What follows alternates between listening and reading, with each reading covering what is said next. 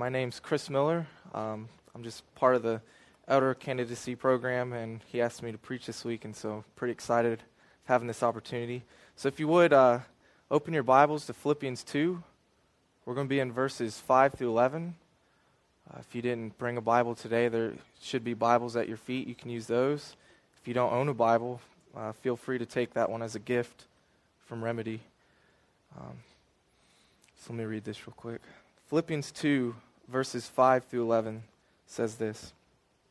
Have this mind among yourselves, which is yours in Christ Jesus, who though he was in the form of God, he did not count equality with God a thing to be grasped, but emptied himself by taking the form of a servant, being born in the likeness of men, and being found in human form. He humbled himself by becoming obedient to the point of death, even death on a cross.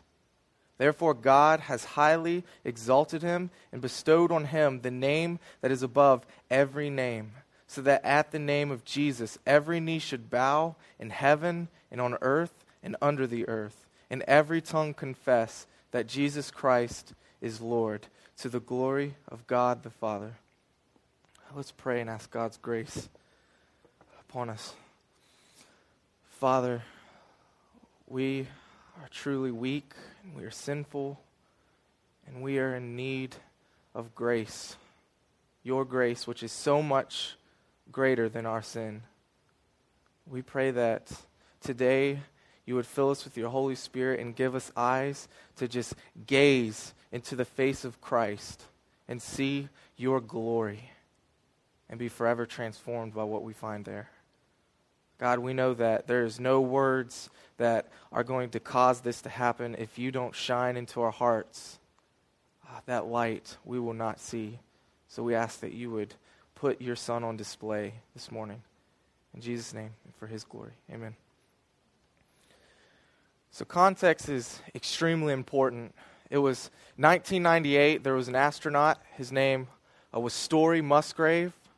And he was training for the Hubble spacecraft repair mission that he was about to go on. So he was in this thing called a vacuum chamber. And he's in here, and it sucks out all the air, and it kind of creates a atmosphere that's kind of like outer space so that he can train in his spacesuit and get prepared for the mission. And as he's doing this, he starts to develop something on his hand. He develops frostbite on the right fingers of his the right hand of his right fingers. So he develops frostbite, and this almost jeopardizes the mission. It's almost bad enough to where he wasn't able to complete his mission. And so why do I tell you this story? It's really random, right?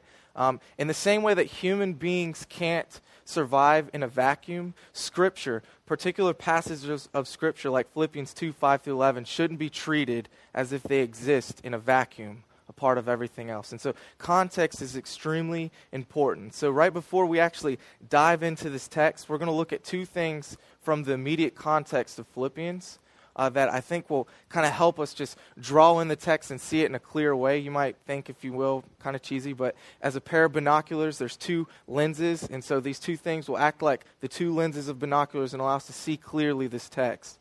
And so the first thing that we can get from the context of Philippians, Paul's letter to them, is the gospel's advancement is at stake. The second thing that we're going to look at is Paul's going to give us a definition of humility. And so first, let's just dive into this gospel's advancement is at stake. Paul, from the beginning of his letter all the way to the end, is all about this one thing, to put in front of them the gospel and to show that the gospel's advancement is at stake. And so he uses many things that you would find commonplace in a letter. He uses them as opportunities to tell them that, hey, the gospel's advancement, it's happening. The gospel's advancement, it's happening. The gospel's advancement, it's happening. For instance, in his Thanksgiving prayer, he mentions, God, I thank you for the Philippians because their partnership with me in the gospel. And so it's this idea that they're partnering with me and the gospel is advancing to the lost. Second thing he says in his prayer, he says, God, I thank you that the work that you started in them, you're going to bring it until the day of completion. And so the gospel is advancing in their own lives. And so then the very next thing he mentions is his imprisonment. And so it's kind of like, oh, you have a family member who's imprisoned, and you don't know the details, and they're writing you a letter finally, and so you would expect of them to say, okay, well, Paul, tell us about your imprisonment, or Mom, tell me why you're in prison, or whatever it is. And so Paul even uses this opportunity that he's normally just going to say, oh, you know what, it's okay, I'm in prison, but it's all good. He even uses this as an opportunity to talk about the advancement of the gospel. He talks about how, oh, my imprisonment is for Christ. The guards who have come up around me, they have heard that my imprisonment is for Christ. Though the other people that have come around my cell, they have also heard the gospel of Christ. The preachers of Rome, other Christians in Rome, since I've been imprisoned, they've gotten all the more bold to preach the gospel of Christ. And even my enemies, seizing an opportunity to kick a dog while I'm down. I'm in prison. They're going to kick me while I'm down. Even they now are preaching the gospel, even though it's out of wrong motivations. The gospel is advancing even through them because of Paul's imprisonment. And so this is kind of the tone all the way throughout Philippians. He's just talking about the gospel's advancement, And it kind of climaxes at chapter 1, verse 26, where he looks to the Philippians and he says this, only let your manner of life be worthy of the gospel of Christ. And so he's talking about the gospel advancement, and then all of a sudden he turns to the Philippians. Only let your life be worthy of the gospel of Christ. So why does he put this in directly after he tells us, let your life be worthy? He goes on to say, well, what does it mean to live a worthy life? And he talks about some things like standing firm in unity as a body in the midst of persecution and suffering and false teaching. And then we arrive to kind of the first problem that Paul is dealing with the Philippian church, disunity. And he knows that disunity has this potential to break them up and to not allow the gospel to advance. And then on top of that, they won't be living lives worthy of the gospel if they continue in disunity. And so Paul then, we turn to his definition. He gives humility. He gives the definition of humility before the Philippians as kind of the answer to this great problem. But I kind of wonder, why am I saying this to Remedy Church? Because when I look out, I don't necessarily see disunity problems all over the place. That's not necessarily what I'm bringing the sermon for. But I think there's a bigger issue at hand, and Paul knows this, that it's not necessarily disunity that's the problem in itself, but it's something deeper. It's something more. It's something like the roots of the problem. And the root for Paul, I think, he's seeing selfism and meology. Everything's about me. Everything's about self. It's all about putting myself higher than others. And even to the point of where, in pride, I'm dethroning God in my heart. And I'm putting myself on the throne of God. And so humility is the solution to the deeper problem of pride, which is behind the disunity of the Philippians. And so maybe it's not disunity for Remedy Church. Maybe it's not disunity, but maybe it's something else. Maybe it's an addiction to pornography. Maybe it's wanting to please other men and wanting to receive glory from men instead of glory from God. Maybe it's anger issues at home. Maybe it's not wanting to serve our wives or serve our children or serve our husbands. Maybe it's whatever the problem is. Maybe it's prayerlessness. Maybe it's a love of sports to the neglect of God. I don't know what the problem is, but I think if you just analyze this problem, if you go to the roots, I think what you'll find is we all have the same problem, this problem of pride, this problem of wanting to escalate ourselves up in God's place. And so I think Paul's message to the Philippians is just as relevant to us. Humility is what we need. And so what Paul's about to do is he's about to put Christ on display, because he knows the only answer to this great problem of pride, which then facets out into all these different areas, the only answer to it is if we behold Christ, and when we are beholding Christ, when we are gazing into the face of Christ, we catch a glimpse of God's glory and are forever transformed and changed into that likeness. And so I think that's what Paul is trying to do with the Philippian church, and I think it's just as relevant for us today as Remedy Church. And so look with me at chapter 2, verse 3. He gives us a definition of humility. And since that's what he's trying for us to capture, I think it's important that we get the definition out first. He says this: do nothing from selfish ambition or conceit, but in humility count others more significant than yourselves. And so here's where the definition comes from. I put it as this: the mindset which causes us to treat others as more value or as more significance than ourselves. So it's the mindset that causes us to treat others as of more value and more significance than ourselves, which obviously that leads to us serving them and putting ourselves before them for their good. If we continue in pride, I'm convinced, and I think Paul's convinced of this, that the advancement of the gospel will be hindered in our own lives. And why is that important? Well, first of all, we know that people, when we believe in Christ, we are saved from eternal punishment. So there's one reason, right? Other people need to believe. They need to hear this gospel. They need to be saved from the wrath that's to come. That's one. But I think the greater motivation can be found in this quote by Piper. He pens this famous quote. He says this: mission exists because worship doesn't. It's this idea that when people believe in the gospel, we are made then able to give worship in the proper glory that God is due. And so ultimately, the big problem is, if we're not living lives of humility, the big problem is that the glory of God is hindered in our own life. The advancement of the gospel in our own life is hindered, and maybe other people aren't going to hear it either because we're in pride and we're not going to share it with them. And so I think that's what's at stake. And so in this passage, we're going to look at 5 things to behold regarding Christ. And the first thing that we're going to behold regarding Christ really answers the question, why behold? We behold Christ so that we can become like Christ. This is in verse 5. This is where I'm going to read. Have this mind in yourselves, which was also in Christ Jesus. Paul here he's using a commanding tone of voice. It's not like, please, if you have time, have this mind in yourselves that Christ also had. It's have this mind. It's absolutely necessary for us to have this mind that Christ himself had. That's the tone of the passage. And notice here that there's 2 subjects, right? There's yourselves, there's Christ Jesus. So put yourselves in the place of yourselves, right? So remedy, have this mind, which is also in Christ Jesus. And so the idea is, Paul now, verses 6 through 11, he's going to put a bunch of truths about Christ in front of us. And we're to look at those truths and try to grasp the mindset of Christ from those things and make it our own mindset. Now, the idea is not that we pull ourselves up by our bootstraps and just try harder to be more like Christ. I mean, we obviously know that God's grace needs to be behind us. God's grace needs to work in us both to will and to do things for the glory of God. So I'm not saying, pull it up by your bootstraps and do all that.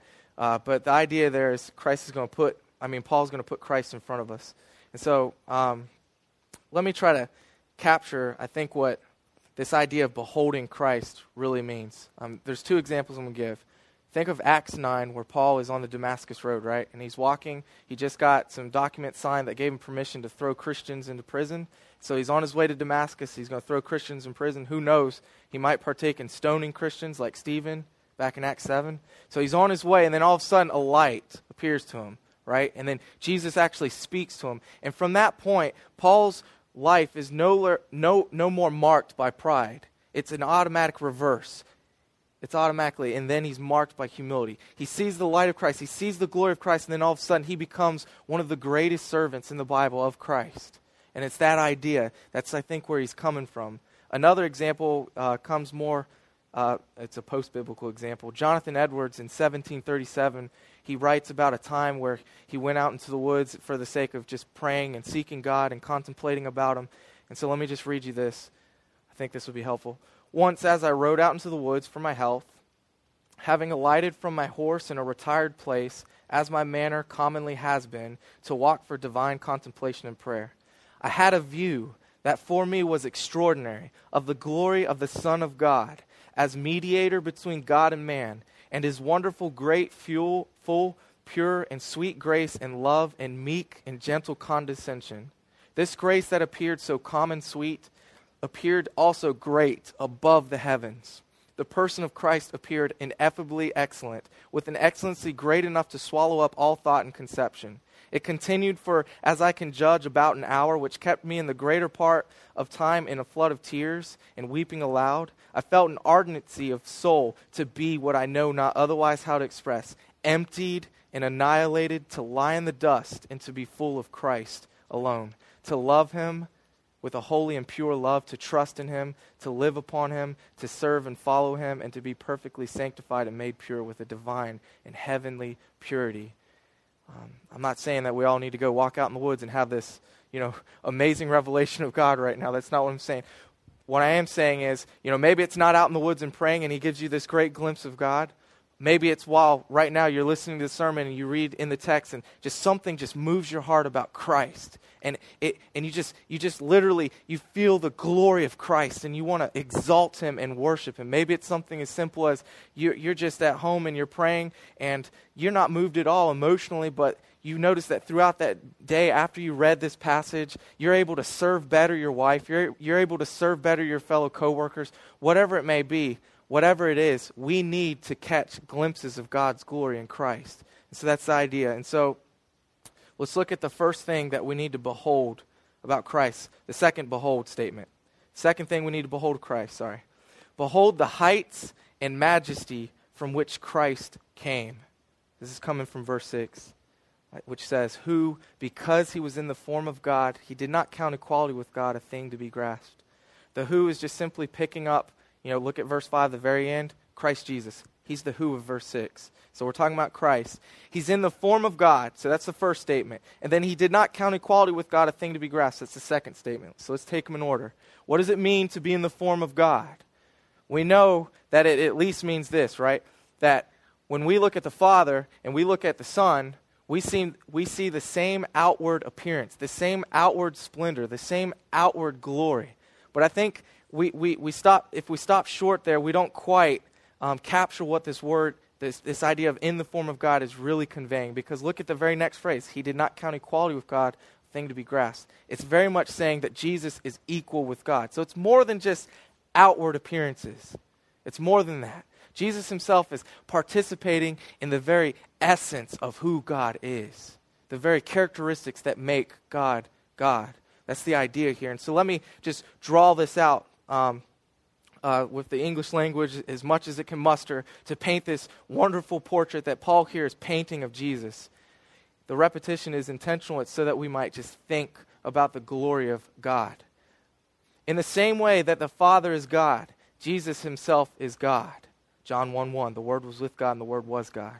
In the same way that the Father cannot be fully known or fully understood, Jesus can't be fully known or fully understood. In the same way that the Father has always existed, Jesus has always existed. In the same way that the Father is completely self-sufficient, Jesus is self-sufficient and perfect in every way. In the same way that the Father is not bound to time, Jesus is not bound to time. In the same way that the Father is infinite and immeasurable, Jesus is infinite and immeasurable. In the same way that the Father is unchangeable in his being, Jesus is unchangeable in his being. In the same way that the Father knows all things and is the fountain of wisdom, Jesus knows all things and is the fountain of wisdom. In the same way that the Father is all-powerful, Jesus is all-powerful. In the same way that the Father is faithful, good, just, merciful, gracious, Jesus is faithful, good, just, merciful, and gracious. In the same way that the Father is sovereign above everything and holy above everything, Jesus is sovereign above everything and holy above everything. In the same way that the Father is love, Jesus is love. So truly, we can truly say this about Christ. In the same way that we speak of the Father as being God, Jesus can also rightly be said to be God. That's the point. He's in the form of God. And so what Paul is saying here is, behold the majesty, behold the heights from which Christ came. There is no higher place. He is in the form of God. There's nothing higher. And so the mindset that we can take from this is, you can't be too high for humility. There's not a position of authority in the universe that doesn't also require us to be humble. We know this because we just saw that Christ, who is God, who is the highest position of authority, the highest power in the universe, he is humble. And so we are not to, during our lives, use authority, power, or honor as an excuse not to be a servant to other people, not to treat others as more important than ourselves. So behold the majesty and the heights from which Christ came. The third thing that we behold the humility of God in the decision-making of Christ. This also comes in verse 6. So let's look at that second phrase again. He did not count equality with God as a thing to be grasped. The idea here is showing that Jesus is equal with God, and even though he's equal with God and he has every right to everything that God has, the right to our worship, the right to be served by everyone, the right to all things, even though he has that right, he's not going to use it for himself. He's not going to exploit it for himself, but rather he's going to give, and give. And so D.A. Carson's helpful here in summarizing this point. He says this. Let me find it. The eternal Son did not think of his status as God as something that gave him the opportunity to get and get and get. Instead, his very status as God meant he had nothing to prove, nothing to achieve, and precisely because he is one with God, this kind of God, he made himself nothing and gave, and he gave, and he gave. And so that's the idea. When we look at Christ, we are to look at his mindset, and we can grab from his mindset that our God is humble, and we all want to be like God. And so for us, that means, heaven is full of people who are like God, who are made in his image and who are transformed in Christ to be more and more like Christ until that final day when we see him as he is and we become as he is. Heaven is full of people who are like God. And so we need to live lives that humility can be clearly seen from. And so one of the tests to whether or not the gospel has truly touched us is, do we see humility beginning to infiltrate that prideful root that we have since the fall of man? Since Adam ate the fruit in pride. Remember the serpent. What did the serpent use to tempt Adam? You'll be like God. You'll be higher than you really are. That's the temptation. So one of the tests for if the gospel has touched us is, do our lives start to reflect the humility of Christ that Christ himself shows? All right, the fourth thing that we want to behold in Christ, we just beheld his heights and the majesty from which he came. We just beheld that God is humble through the mindset of Christ, and now we're going to behold the shame and the depths to which Christ sank in humility. Behold the shame and the depths to which Christ sank in humility. This comes from verses 7 through 8. But he emptied himself by taking the form of a servant, being born in the likeness of men, and being found in human form. He humbled himself by becoming obedient to the point of death, even death on the cross. So the first thing I think we need to look at is that verb, he emptied himself. There's a lot of people out there that will write books and write articles and tell us that this verb emptying, what it means is, well, like a glass of water, you empty the water and you replace it with something else like Coke or something. That God emptied himself of his godhood and replaced it with manhood. That God, he gave up his divinity and replaced it with humanity. But that's just simply not what the text allows.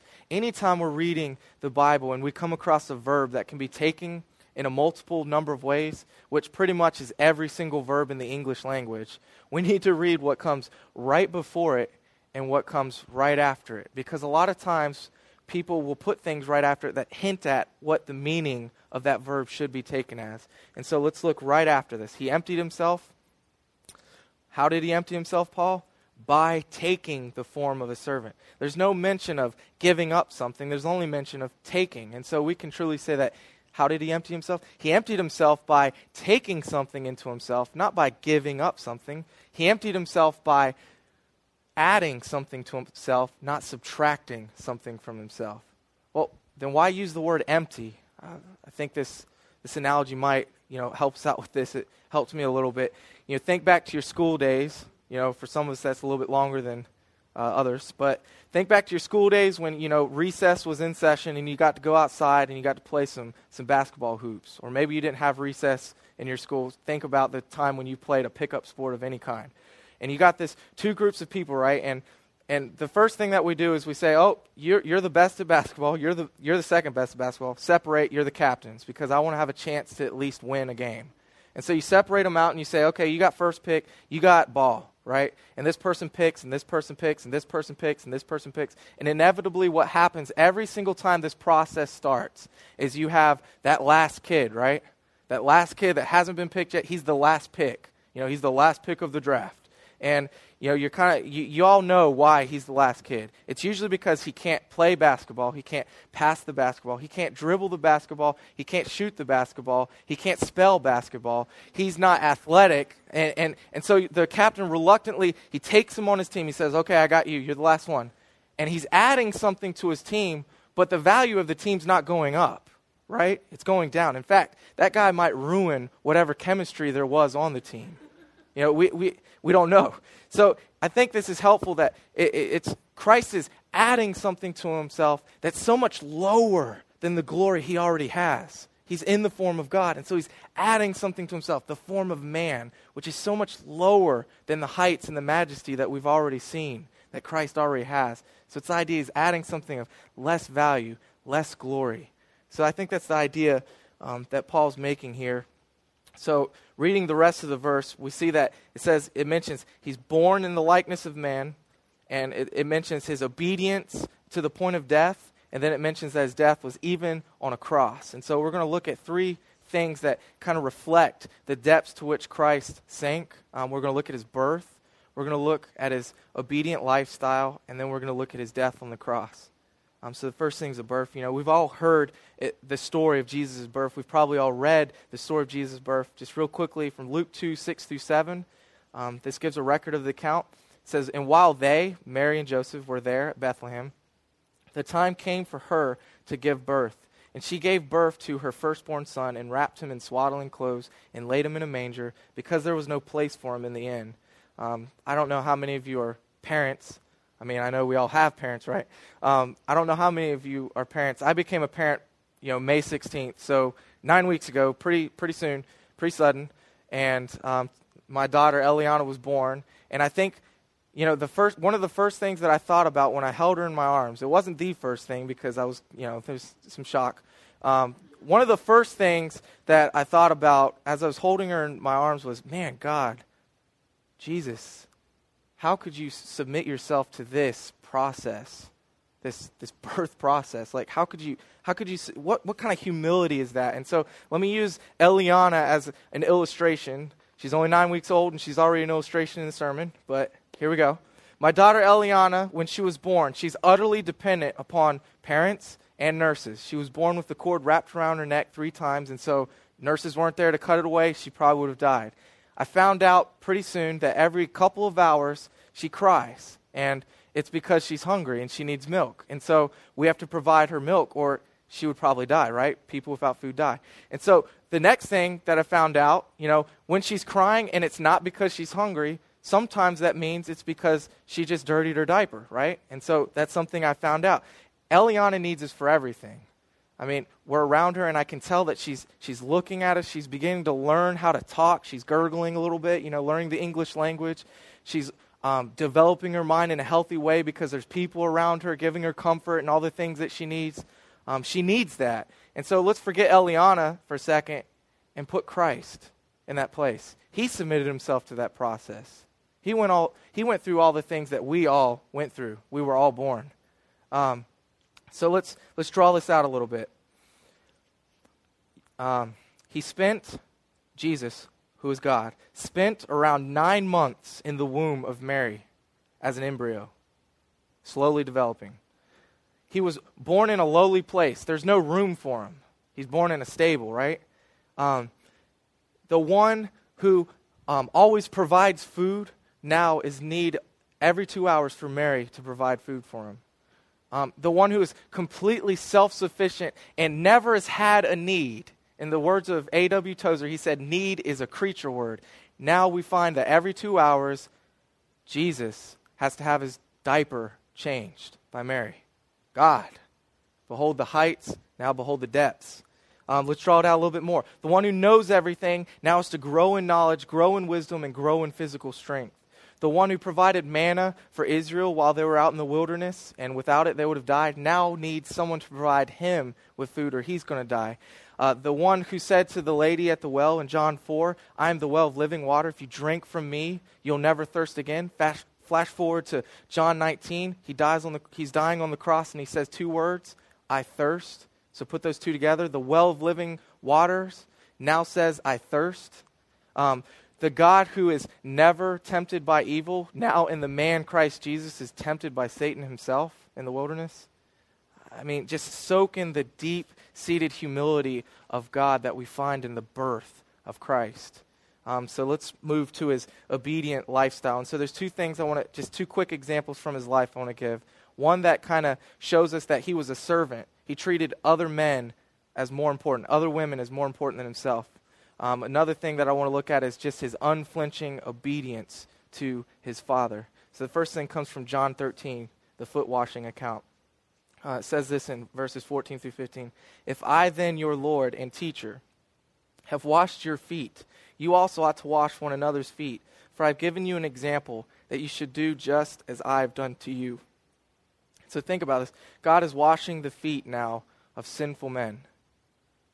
I mean, he's washing the feet of Peter, who's going to deny him in less than a day, 3 times. And this blew my mind because for whatever reason, all the times I've read this passage in my life, I've never noticed, but Judas is still in the room at this point. Judas also had his feet washed. Jesus washed the feet of the man who was going to betray him, and he knew he was going to betray him. So let's look, there's an example of his humility and service and counting others as more important than himself. The greatest among you is your servant.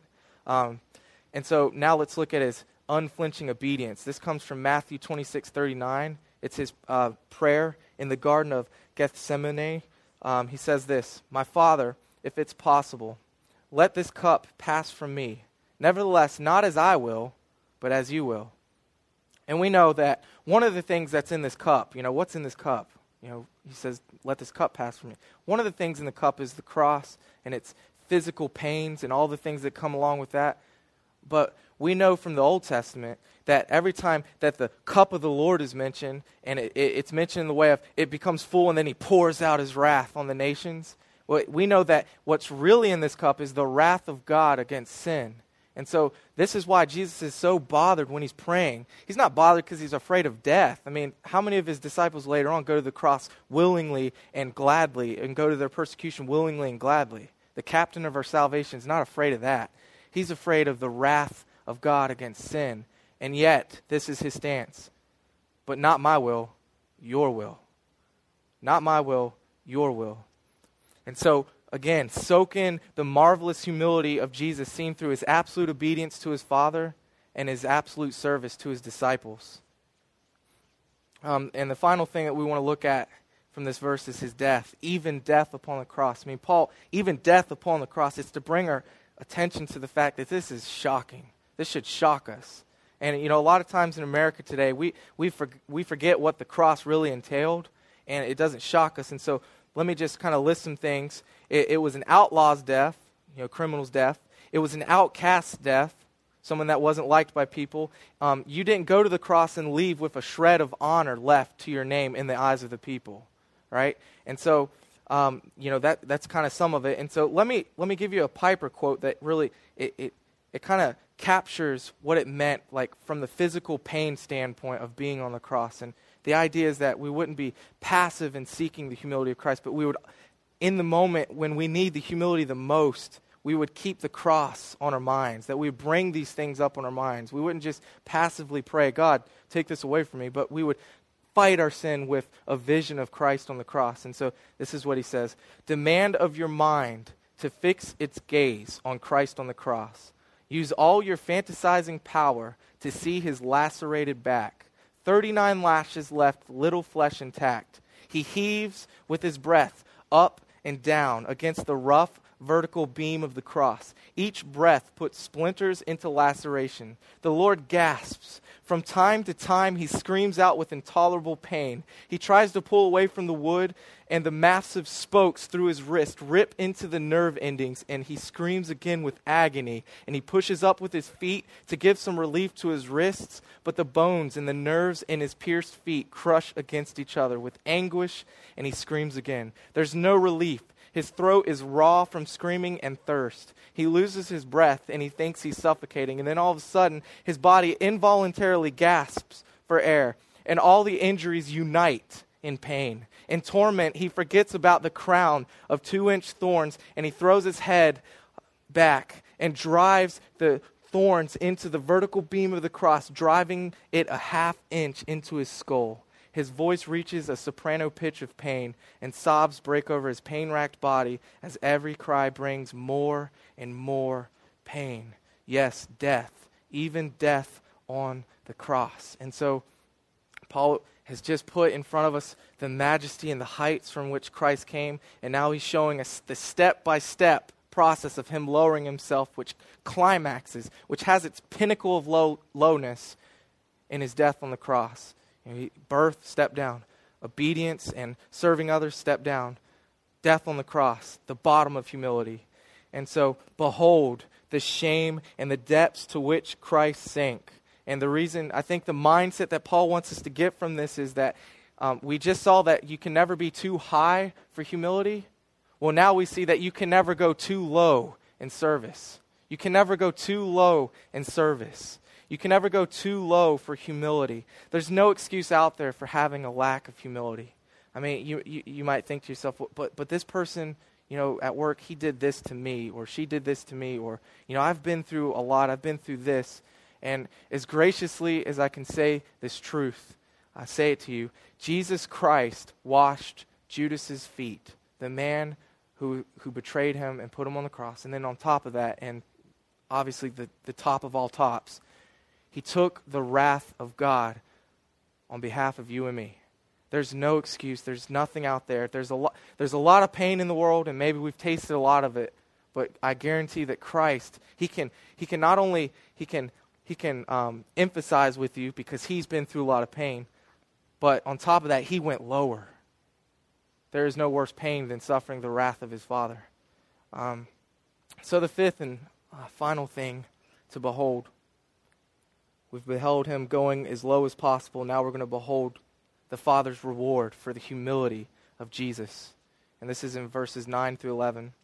Therefore God has highly exalted him and bestowed on him the name that is above every name, so that at the name of Jesus every knee should bow in heaven and on earth and under the earth, and every tongue confess that Jesus Christ is Lord, to the glory of God the Father. So I want to reread this set of passages, these verses, in the way that I think Paul wants us to read it. Name comes up 4 times, and yet he doesn't give the name to the very end. So it's this idea of, I'm going to mention this name that's above every name, and I'm going to keep on mentioning it, bringing up the suspense until finally I'll tell you what the name is. And so let's try to read it like that. Therefore God has highly exalted him and bestowed on him the name that is above every single name.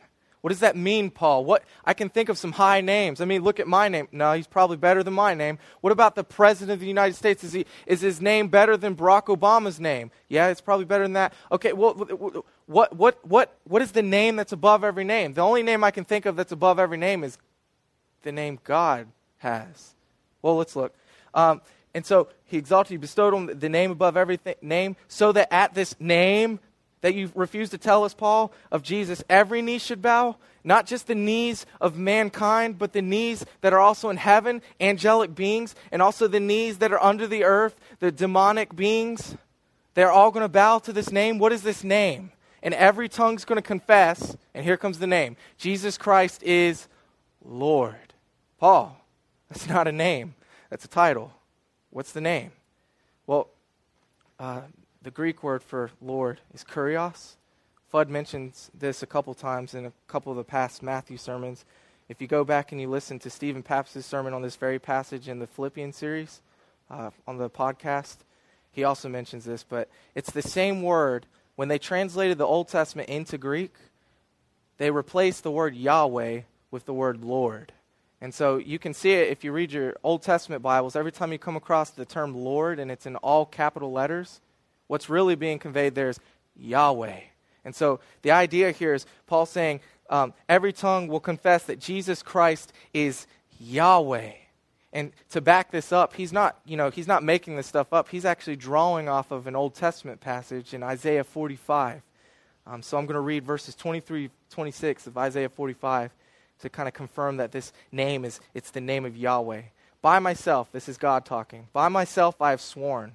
From my mouth has gone out in righteousness a word that shall not return. To me every knee shall bow, every tongue shall swear allegiance. Only in Yahweh it shall be said of me, our righteousness and strength. To him shall come and be ashamed all who were incensed against him. In Yahweh all the offspring of Israel shall be justified and shall glory. And so Paul wants us, there's a reason he's putting in front of us the reward of Jesus for his humility, because he wants us to know that there is an eternal reward for those who walk the path of humility, those who walk the path of a cross-bearing life. There's a reward. And so look at that reward. Now, there's one major difference here. You know, we might say to ourselves, well, Jesus has always shared in the name of God. I mean, we just said in verse 6, right? He's in the form of God, so he's always shared that name. The major difference here is now he shares in that name as a man. Now he shares in that name as a man. One commentator, Peter O'Brien, writes this: all authority in heaven and on earth were his by nature, but now they're his by gift as well. And so that's the difference there. And so as we look at the reward for humility, we need to know this. C.J. Mahaney says this: humility draws the gaze of our sovereign Lord. And so humility attracts the grace of God. Now, that sounds really works-oriented, right? If we just pick up our bootstraps and we walk in humility, then God will have grace on us. Well, that's not the idea here. Look at the very next two verses in Philippians 2. Look at 12 through 13. It says this: therefore, my beloved, as you have always obeyed, so now, not as only in my presence, but much more in my absence, work out your own salvation with fear and trembling. For it is God who works in you both to will and to work for his good pleasure. And so we know that if we are able to walk in humility, it's because God has already had grace on us and has already been working in us and through us.